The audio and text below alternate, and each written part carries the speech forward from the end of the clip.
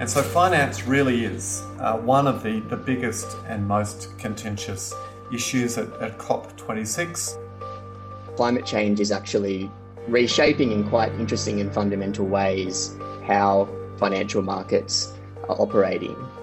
Whereas framing climate change from a financial risk perspective means that it begins to become an agenda item for the CFO. So that really changes the tenor of the conversation that occurs within profit-making institutions. You're listening to the SEI podcast series, brought to you by the Sydney Environment Institute at the University of Sydney. Thank you for joining us. I'd like to acknowledge that I'm joining you from the Gadigal lands of the Eora Nation, and I'd like to pay my respects to the elders past, present and emerging. Thank you for joining us this evening for How Can Finance Address Climate Change panel. This is a discussion that is hosted by the Sydney Environment Institute. The Sydney Environment Institute is a global leader in multidisciplinary environmental research, and it brings together key thinkers from the university and beyond to address critical environmental challenges. My name is Susan Park. I'm a Professor of Global Governance here at the University of Sydney, Acting Deputy Director and Research Lead of the Sydney Environment Institute's Unsettling Resources project. This event is part of the Sydney Environment Institute's Extraction series that probes the use, the impact and the future of gas, coal and lead extraction in Australia at a critical point in our changing climate. I'd like to now pass over to the chair for this evening's event, Professor Tim Stevens, who is a Professor of International Law here at the University of Sydney in the Law School.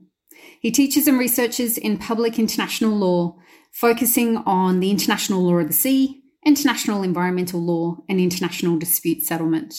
His major publications include the International Law of the Sea in 2010, revised in 2016, and the International Courts and Environmental Protection, published by Cambridge University Press in 2009.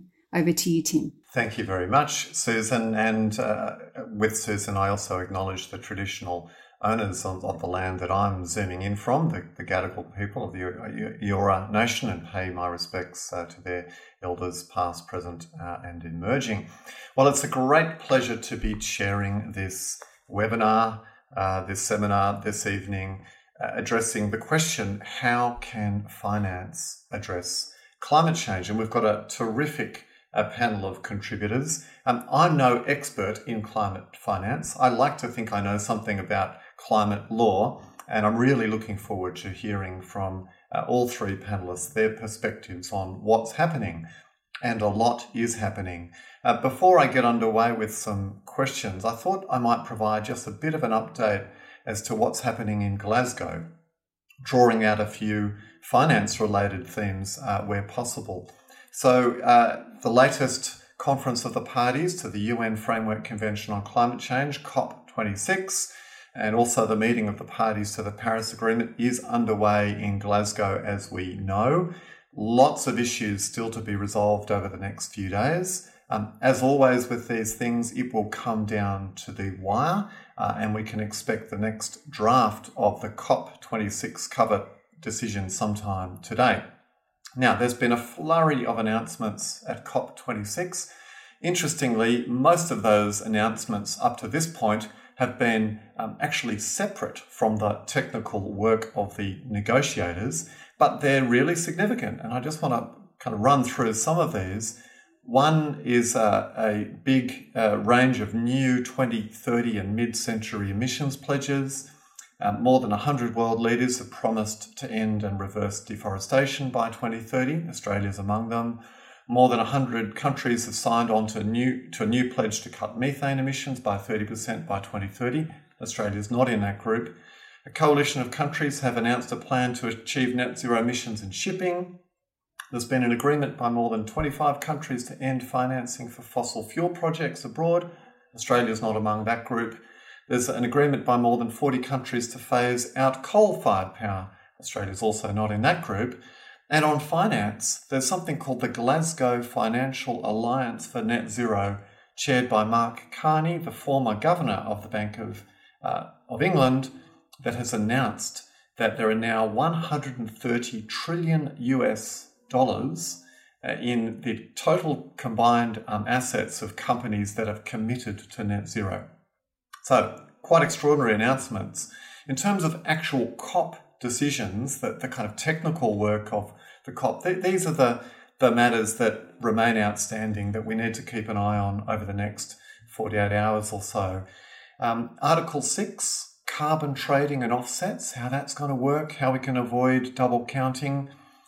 Issues around common timeframes, so when countries pledge their emissions commitments, how should they be aligned? So we get them every, say, 5 years or perhaps even every year rather than the hodgepodge that we currently have.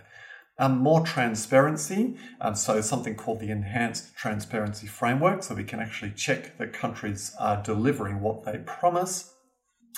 There's a lot of work still happening on adaptation, also work happening on compensation, which we use in climate circles, the technical term loss and damage, but it's really about compensation. And finally, on finance.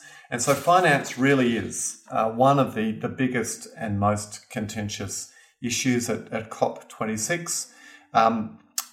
We know that back in 2009, wealthy nations pledged to mobilise $100 billion in climate finance annually by 2020 to help vulnerable nations deal with climate change. We are not there yet. We're still some way off it.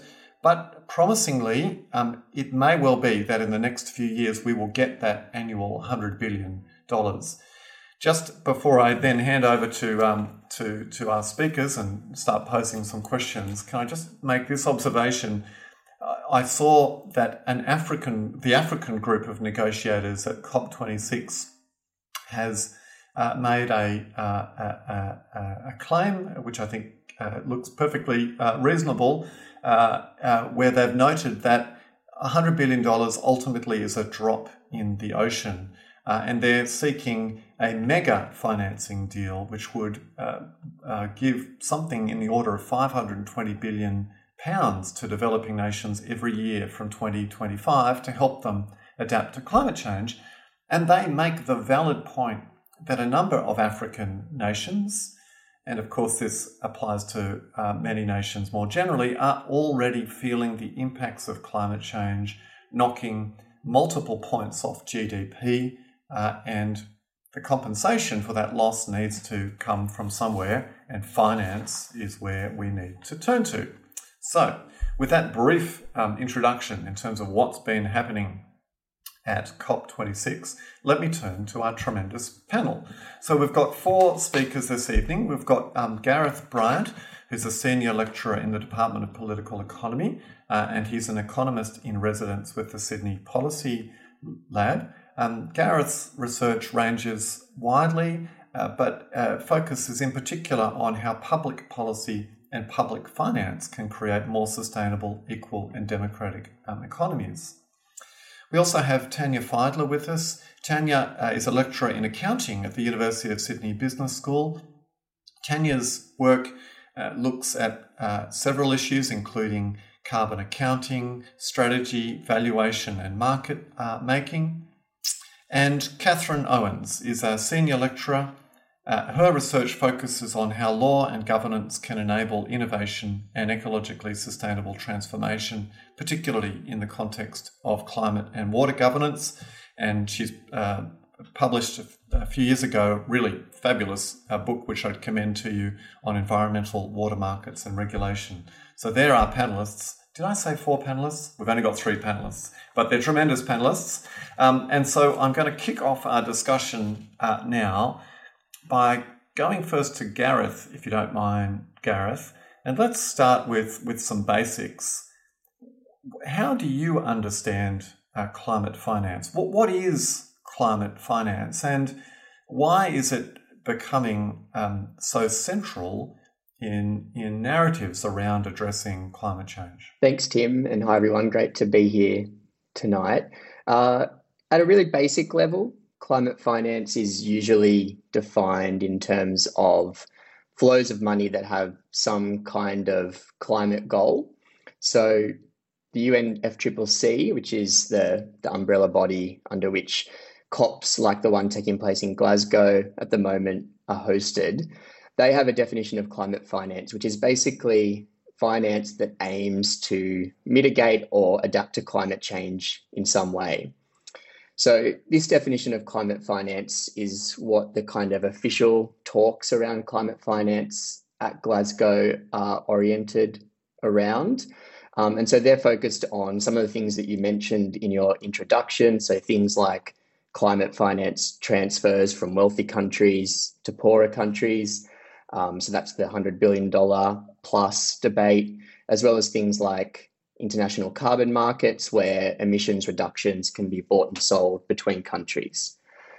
But I think we can also think a bit more broadly about the landscape of climate finance.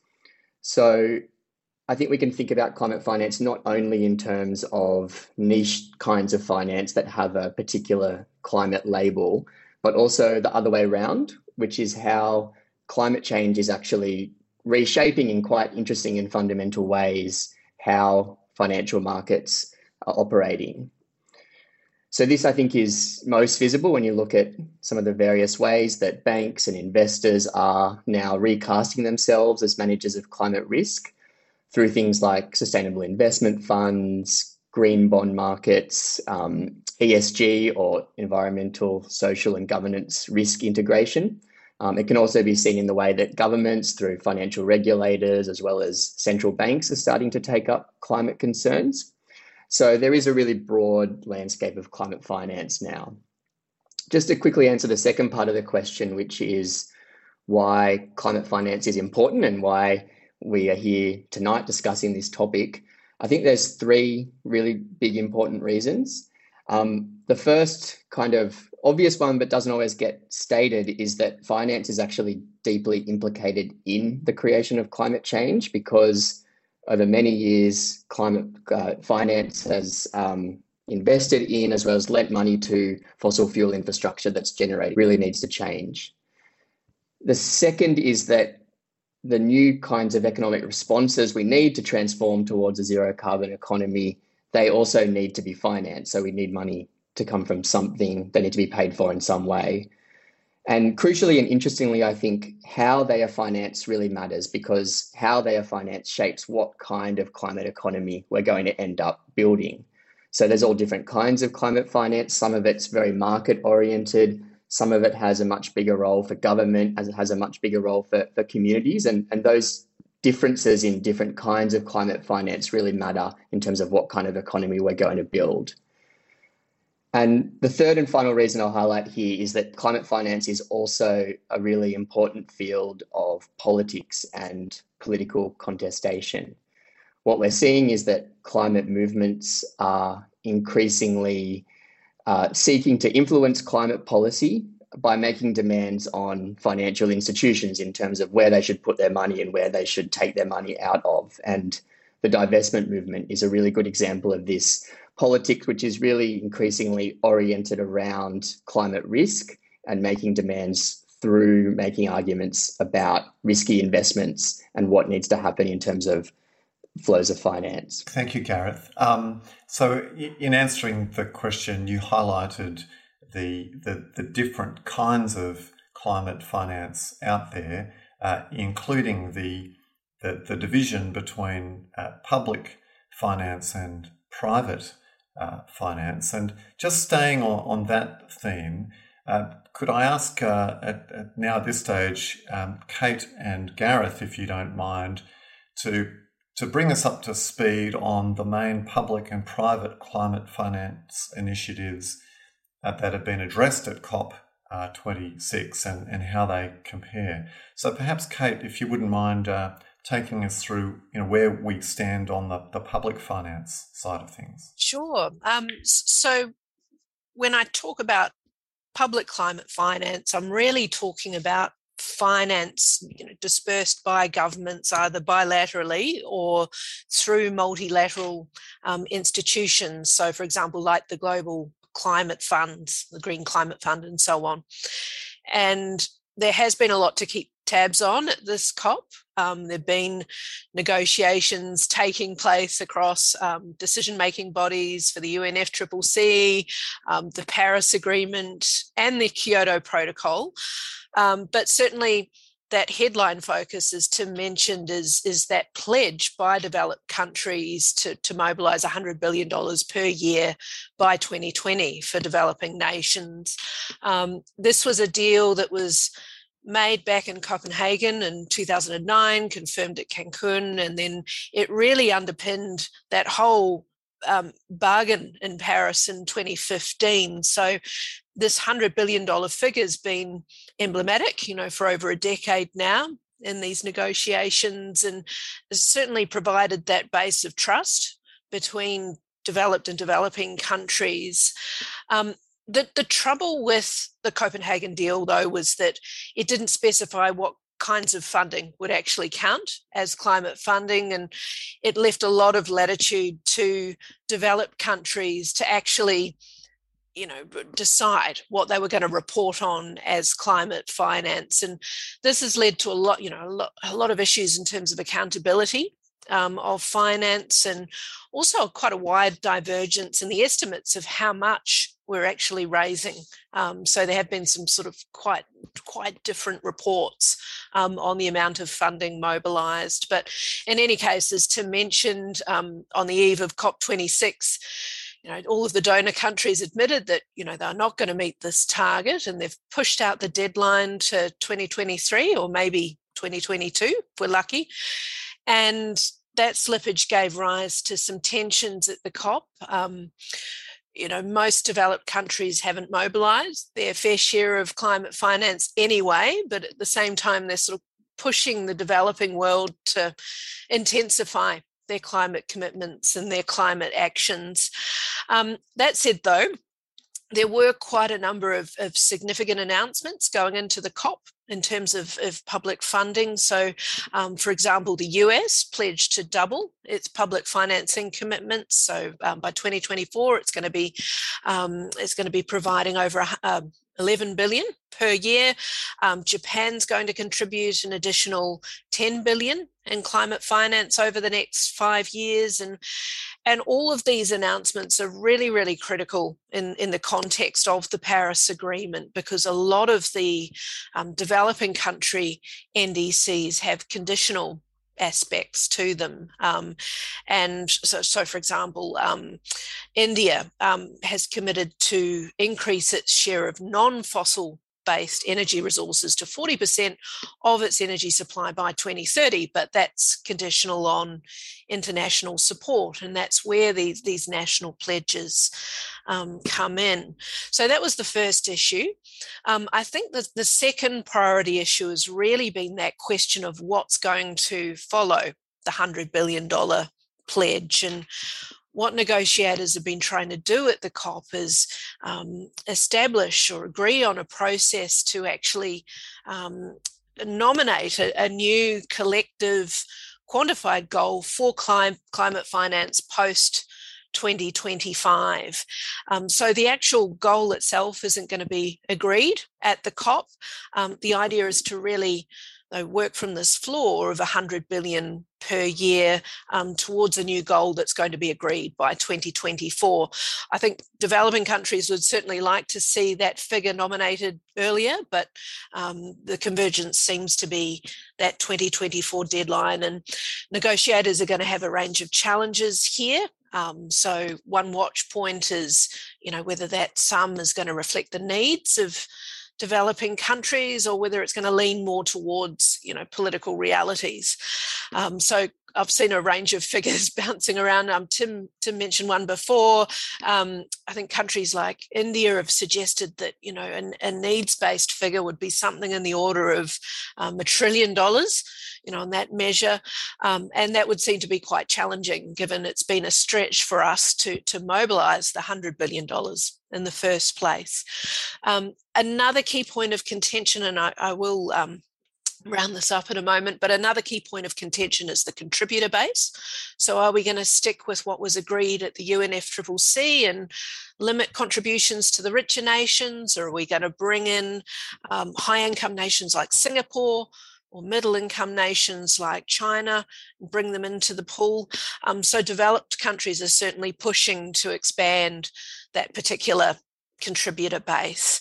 And parties are going to have to work through how the goal is going to be expressed. So are we going to have a certain portion of private funding versus public funding, mitigation versus adaptation, how are countries going to report on additionality, how are they going to report on progress, and so on. So all of these issues go to transparency and trust, and it's all critically important going forward, given all of the accountability issues that we've had with our public climate finance commitments.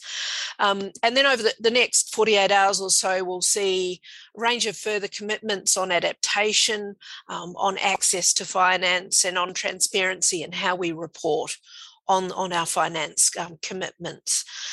So I'll leave it there. Great. Thanks so much, Kate. I'm just going to ask you a very quick follow-up, if you don't mind, because it's at the forefront of my mind.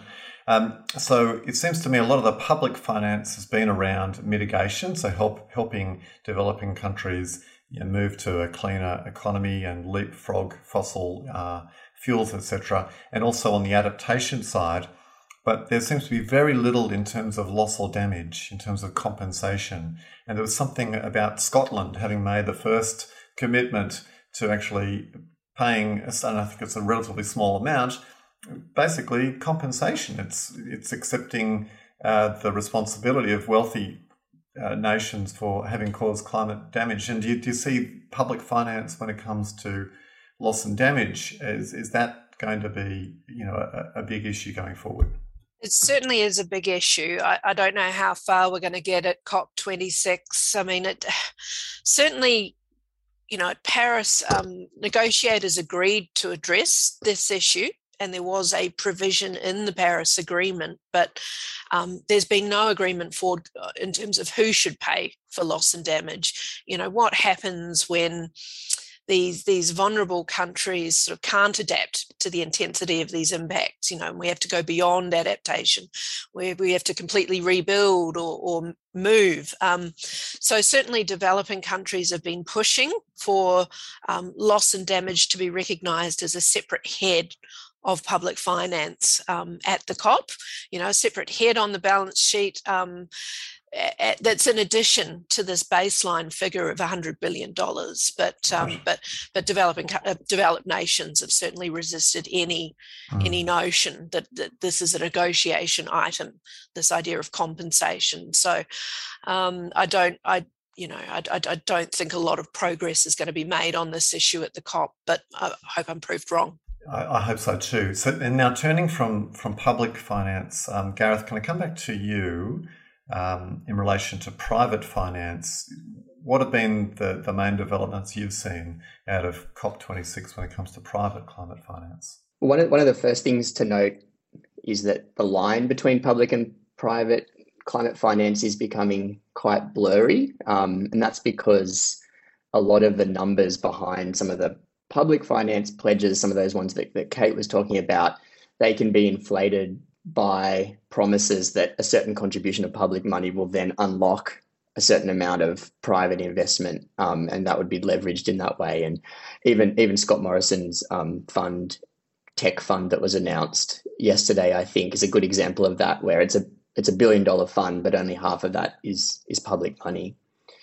But as you say, there are a whole range at the COP itself, a whole range of initiatives that have been led by private financial actors that are in some ways outside of, but sit alongside the official COP business. And a lot of them are coming under the thing that you mentioned, Tim, in your introduction, the Glasgow Alliance for Net Zero, which, as you said, is led by former Bank of England Governor Mark Carney, who's becoming a really important figure in international climate finance space, together with a few others, including former New York Mayor and head of Bloomberg, Michael Bloomberg. So the headline announcement from that Glasgow Alliance was, as was flagged, that banks, investors and insurers that are part of that alliance now control $130 trillion worth of assets that are aligned to net zero commitments. So there was a few criticisms leveled at this this announcement, but I do think it is important to recognise that these kinds of announcements don't come out of nowhere. They do, I think, absolutely reflect the successful pressure that's been put on the finance sector by climate campaigners, climate advocates, and they do signal what is a genuine shift that's taking place in global capital markets towards investing in things like renewable energy. But the way that the announcement was done, I think, is also quite revealing of the private finance sector's preferred response to climate change, which is primarily based around climate disclosure, which is all about enabling markets to have the right information so that markets can take voluntary action without the need for too much government regulation. Some of the reasons that $130 trillion figure was criticised was firstly because it probably does double and triple or more count certain assets, and that's because the way these institutions work is that different financial institutions tend to manage each other's financial assets. But there's a more important critique that has come out, which is that the figure counts up all of the assets that are under management by these banks, investors, and insurers that make up the coalition. But at the moment, many of those assets are actually invested in fossil fuels, which raises the important question of how can a coal asset, for example, be really aligned to net zero. And one of the answers to that question, I think, is that when private financial actors talk about being aligned to net zero, that doesn't necessarily mean that they won't invest in fossil fuels at all. What they mean there is that they will be now integrating climate risk assessments into their investment decisions. And that's something I know Tanya has actually done a lot of research about, and I'm sure she'll want to talk much more about it. Well, that's a very nice segue to Tanya now. So yeah, turning to you, Tanya, given your work particularly on risk, why do you think that debates around climate finance in the private sector have been so heavily focused on climate risk, this notion of risk? And what are the promises and the pitfalls in terms of thinking about climate change and climate finance in terms of risk? Thanks, Tim, and thanks, Gareth, as well for the segue there. So why the focus on risk? Well, the focus on risk arises from two sources. One is from the investor perspective, in the sense that climate change is in fact a risk for the investor community. And it is a risk in the sense that they will have assets under management that may be exposed to transition risks, for example, in the sense that, a coal miner might have assets that will become stranded due to a lack of demand. They also hold assets that are exposed to the physical risks of climate change, in the sense that there may be infrastructure that becomes damaged because of the physical effects, such as a cyclone and so on. And then there's also the insurers who have been witnessing over the last few decades how these risks are accelerating and the effects of these on the financial system. There are also, I should add to this as well, of course, the financial regulators and central banks globally who have begun to understand in a very, very significant way the potential for climate change to affect the stability of the global financial system. And in this regard, there was in 2015 the formation from the G20's Financial Stability Board of a group called the Task Force on Climate-Related Financial Disclosures. And this group published a set of recommendations in 2017, basically providing a framework from which publicly listed companies, finance sector organisations, asset owners, and others could publicly disclose their risks and opportunities with respect to climate change. And in these, thinking through those, I mentioned before, there's transition and the physical risks. So transition risks and opportunities, as well as physical risks and opportunities. So that particular piece of work has been really, really significant, as Gareth has mentioned, partly because of the people that have been driving it, the likes of Mark Carney and Michael Bloomberg. It's also been really significant because it's turned the conversation from sustainability to finance. And this has been really important because whereas climate change is always going to be about sustainability, sustainability is often too far into the future for organisations, for profit-making enterprises to take it seriously, or to understand the implications for them. Whereas framing climate change from a financial risk perspective means that it begins to become an agenda item for the CFO or for the CRO, for the Chief Risk Officer. So that really changes the tenor of the conversation that occurs within profit-making institutions. Are there any pitfalls really in thinking through climate finance issues through the prism of risk? Yeah. Okay.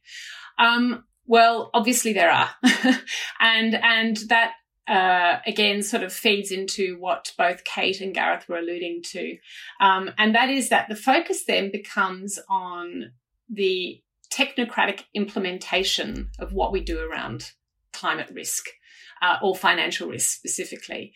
So I spend a lot of my time studying TCFD and TCFD implementation, and also the ways in which companies are building models in order to evaluate their potential exposure to these risks, as well as how companies consider to actually undertake those disclosures. So where should those disclosures be made? In what format should those disclosures be made? Which metrics and targets should be used?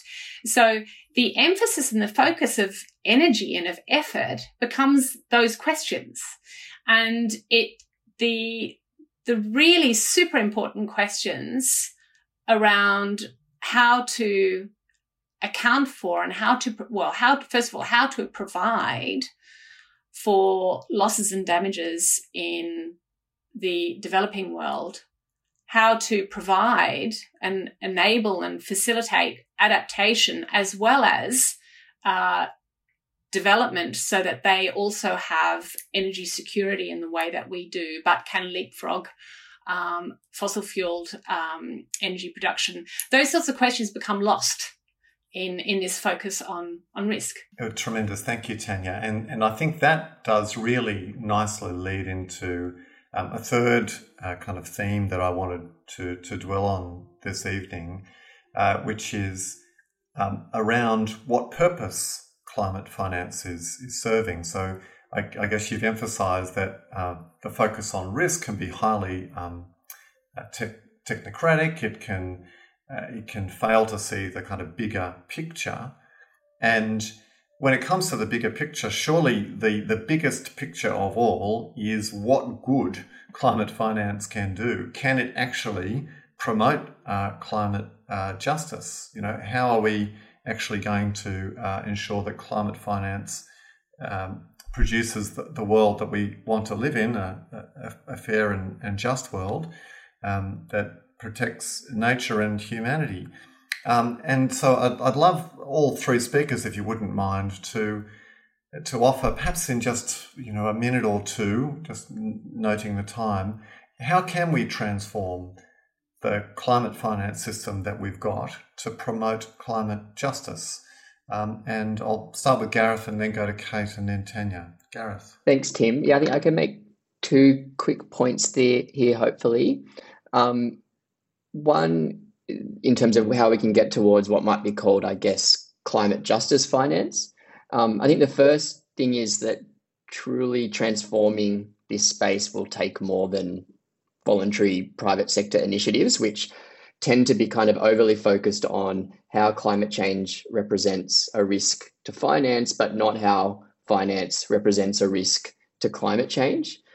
So I think what's going to be important is that financial regulators are going to have to start thinking about how they can place strict limits on fossil fuel investing and lending.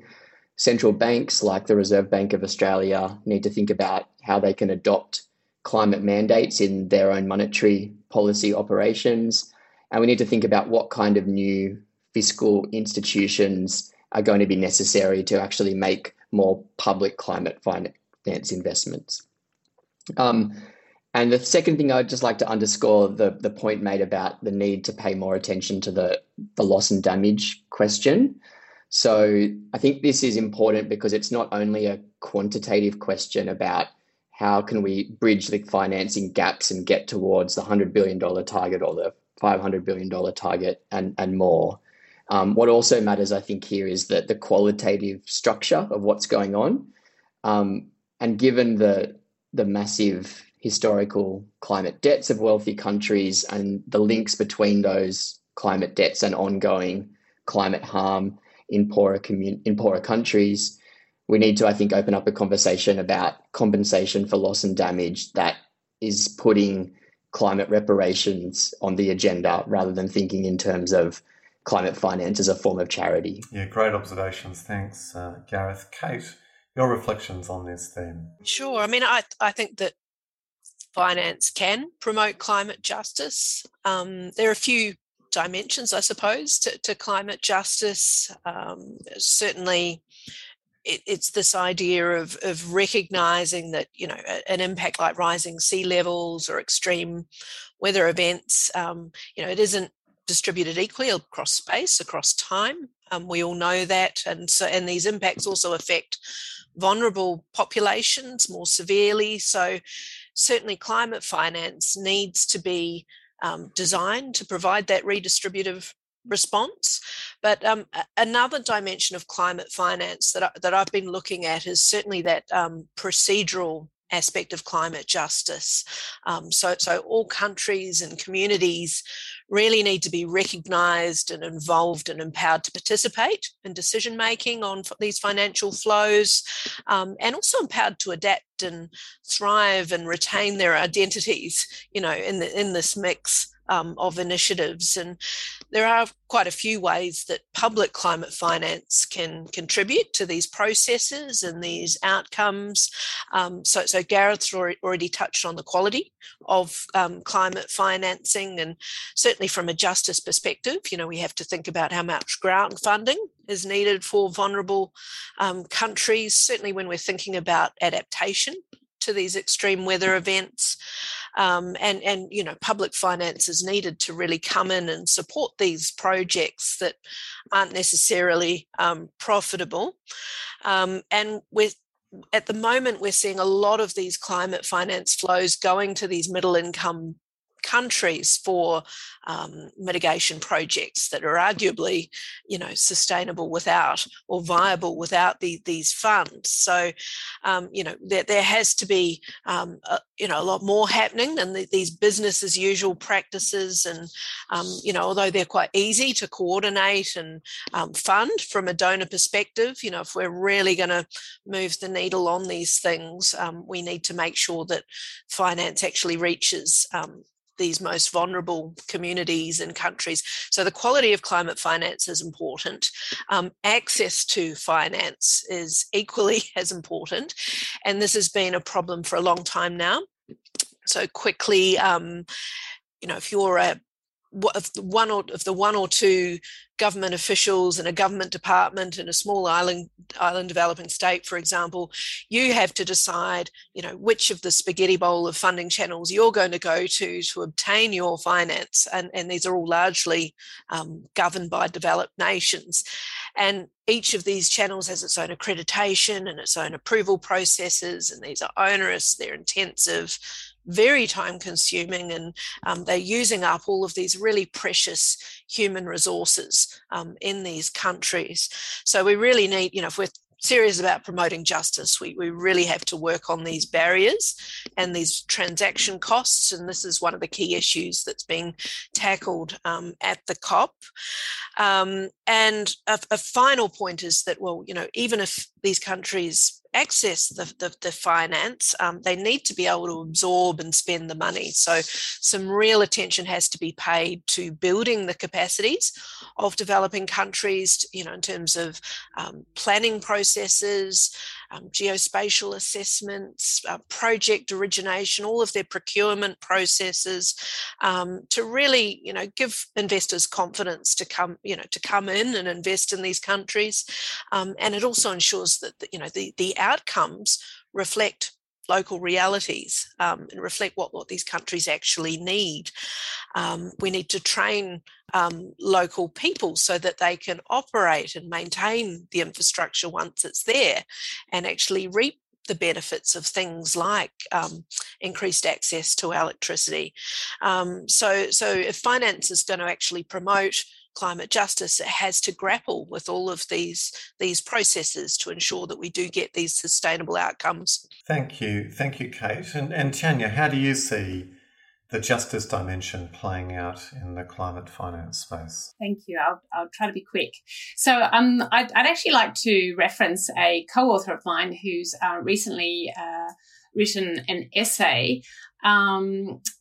And in that essay, she discusses the emphasis that's being placed on capital flows, especially, and this is Kate McKenzie I'm talking about, on capital flows, particularly from the private sector, means that structural features of the global financial system are largely being unaddressed. And in that, she references in particular debt servicing that is required on an ongoing basis from a lot of these nations. And she mentions, for example, in Latin America, that in some countries, debt servicing is up to 27% as a proportion of export revenue, or that Ghana and Kenya, for example, spend more on debt than on healthcare. So these things really can't go... They can't remain unaddressed, these disparities. So you have these countries who are not only being held to these debts, but they are also the countries that are most vulnerable to the physical effects of climate change, who are going to suffer the greatest financial losses and the greatest inability to make repayments on their debt. So there are real structural issues there that also need to be considered alongside the financing aspect. I'll leave it there. Thank you. And that's a great place, I think, to finish, highlighting existing structural injustice that needs to be remedied. It's not just the climate issue. There's all kinds of other financial problems between rich and poor that we need to resolve. And maybe in addressing climate change, it provides a vehicle for revisiting some of these problems and getting a better outcome. Okay, so we've got a few minutes for questions. Mally Eden asks or poses a question in relation to how we address the problem of climate displacement. So climate change is making people move. I mean, tens of thousands of people have already started moving, and there'll be millions moving as places warm up and become uninhabitable or get hit by extreme weather events.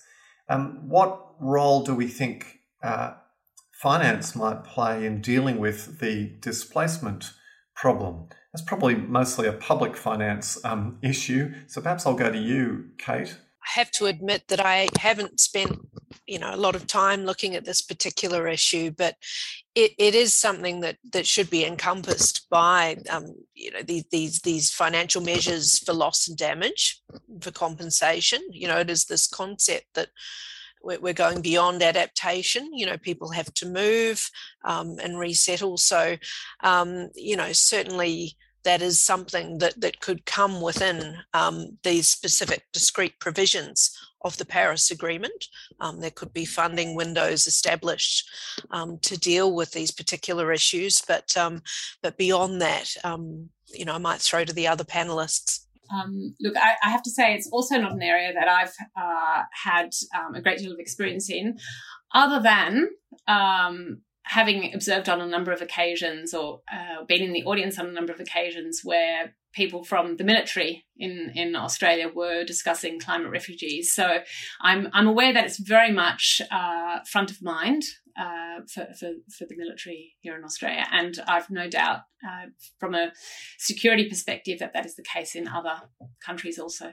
Yes, it'll be interesting to see how it plays out, because I can imagine a number of rich countries would prefer not to have to deal with people at their borders, so they might want to pay people to stay where they are, even if it's pretty intolerable and awful conditions. It might be a dark side of some climate finance we see. Perhaps even, Australia's approach to refugees already could be seen in that light, with mandatory offshore detention and so on. So we've got some great questions in the Q&A box, and let me just pick through them. First of all, Chi Nguyen has asked a question about the mandating of investment by financial firms.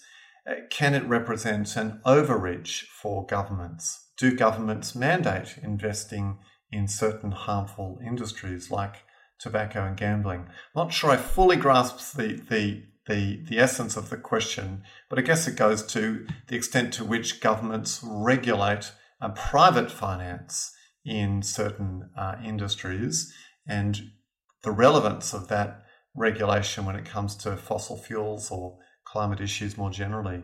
Might go to you, Gareth, on this. Yeah, sure, no worries. It's a good question. I mean, my first response is that governments do place some limits on on investment in those industries already, but there is also ways of governments regulating, what banks are doing and where financial markets are putting their money that don't quite go towards mandating, but do shift the sorts of investments that they're going to make. So, for example, what financial regulators do is that they put in place capital requirements on banks, which say that in order to lend, for every dollar you want to lend, you need to have 10 cents in reserves as a capital reserve. And you could actually shift those capital requirements as part of the financial regulation, which would basically promote more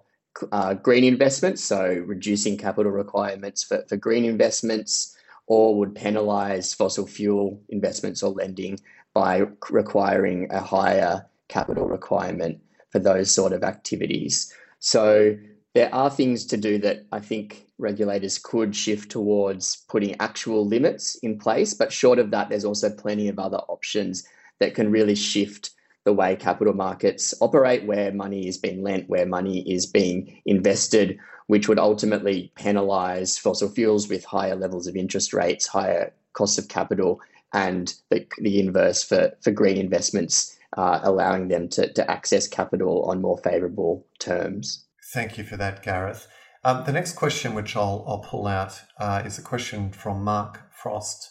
And perhaps I might put this one to you, Tanya. It seems most aligned with your kind of interests. So Mark is asking whether or not we can foresee a time when climate finance effectively becomes mainstreamed. So it ceases being a separate classification and just moves into standard practice in all types of financing across the consumer and commercial and international spectrums. Well, personally, I think that's already happening. There's clear evidence of this occurring, and certainly that's where the financial regulators are positioning climate risk. There have already been a number of announcements made by ASIC that climate risk should be considered as any other type of risk within the disclosures that are made, particularly within the operating and financial review. And ASIC are paying attention to climate risk in that regard. The Australian Accounting Standards Board has made similar announcements and published as well, not so much in consideration of, in the sense that they say that climate risk is like any other risk, so it will be material if climate risk is a material subject for you as an organisation. So it shouldn't be separated out as something separate. It is a risk as any other. Thanks, Tanya, for that answer. I think we've probably only got time for one final question, or we'll see how we go, but probably only one. And I'll direct this one to the other lawyer on the group, Kate Owen. So we've got a question from Zoe Nay asking what role there might be when it comes to transnational or international climate litigation in relation to climate finance. Where might we see litigants turning to courts, both national and international, and what impact that might have on finance, perhaps targeting finance that's flowing into fossil fuels and contributing to the problem rather than the solution? That's a big question, Zoe, but it's a good one. It's a very good one. I can't address that question in relation to loss and damage specifically, but the courts are certainly becoming more and more willing to, step in and fill the gaps left by both governments and corporates in applying the law. So certainly in the Shell decision, we saw the Shell Group, basically, or the head of the Shell Group, the sort of head corporation of the Shell Group, held to account for its corporate policy. It actually had a net zero policy, sort of, in print, publicly available, but it was found to be not a particularly viable one, and certainly the court was prepared to impose a duty based on the provisions of a specific civil code that applied in the Netherlands to require the Shell Group to reduce its emissions across its whole supply chain. So there are certainly if the right regulatory environment exists, the courts will use it to imply certain duties and obligations to reduce emissions. So we're seeing them do that for corporates. In Australia, we've just seen the recent Sharma decision, where the courts have been prepared to actually read in a private law duty, a duty of care, requiring the minister to impose that duty of care on the minister when exercising a statutory function under an environmental law statute. So this was a really bold decision. We're not sure how it's going to go on appeal, but what the effect of that decision would mean that government decision making would not only have to take into account the considerations of various environmental statutes, but there would also be this sort of private law duty to consider future generations and Australian children running alongside it. So the implications of some of these cases aren't yet clear. We think they may be providing sort of various prototypes that future litigants can use and refine. And certainly, if the Sharma decision's upheld on appeal, then it will change the entire litigation landscape. So I think that's certainly a watch point for us, that decision. So I think that now brings us really to time, unfortunately, but it's been a really fascinating, stimulating, interesting discussion. And it just falls to me to thank our panellists for their contributions tonight and putting in all the hard work in preparing in advance for this session. It's been really tremendous. So, thank you to all three of you. And now I hand back to Professor Susan Park, who's going to close the webinar this evening. And thank you, Susan, for having me as chair. Thank you very much, Tim, for chairing. And thank you to all of the speakers for giving us an insight into how climate can be shaped by finance and how we can shape finance to address climate issues. So thank you to everybody who joined us this evening and who joined in the discussion through the chat function. But this concludes our SEI extraction series. And of course, you can stay up to date with these types of events and other events through the Sydney Environment Institute monthly newsletter, which you can sign up to, or you can follow us all on Twitter or Facebook. So thank you very much to everybody and have a good evening.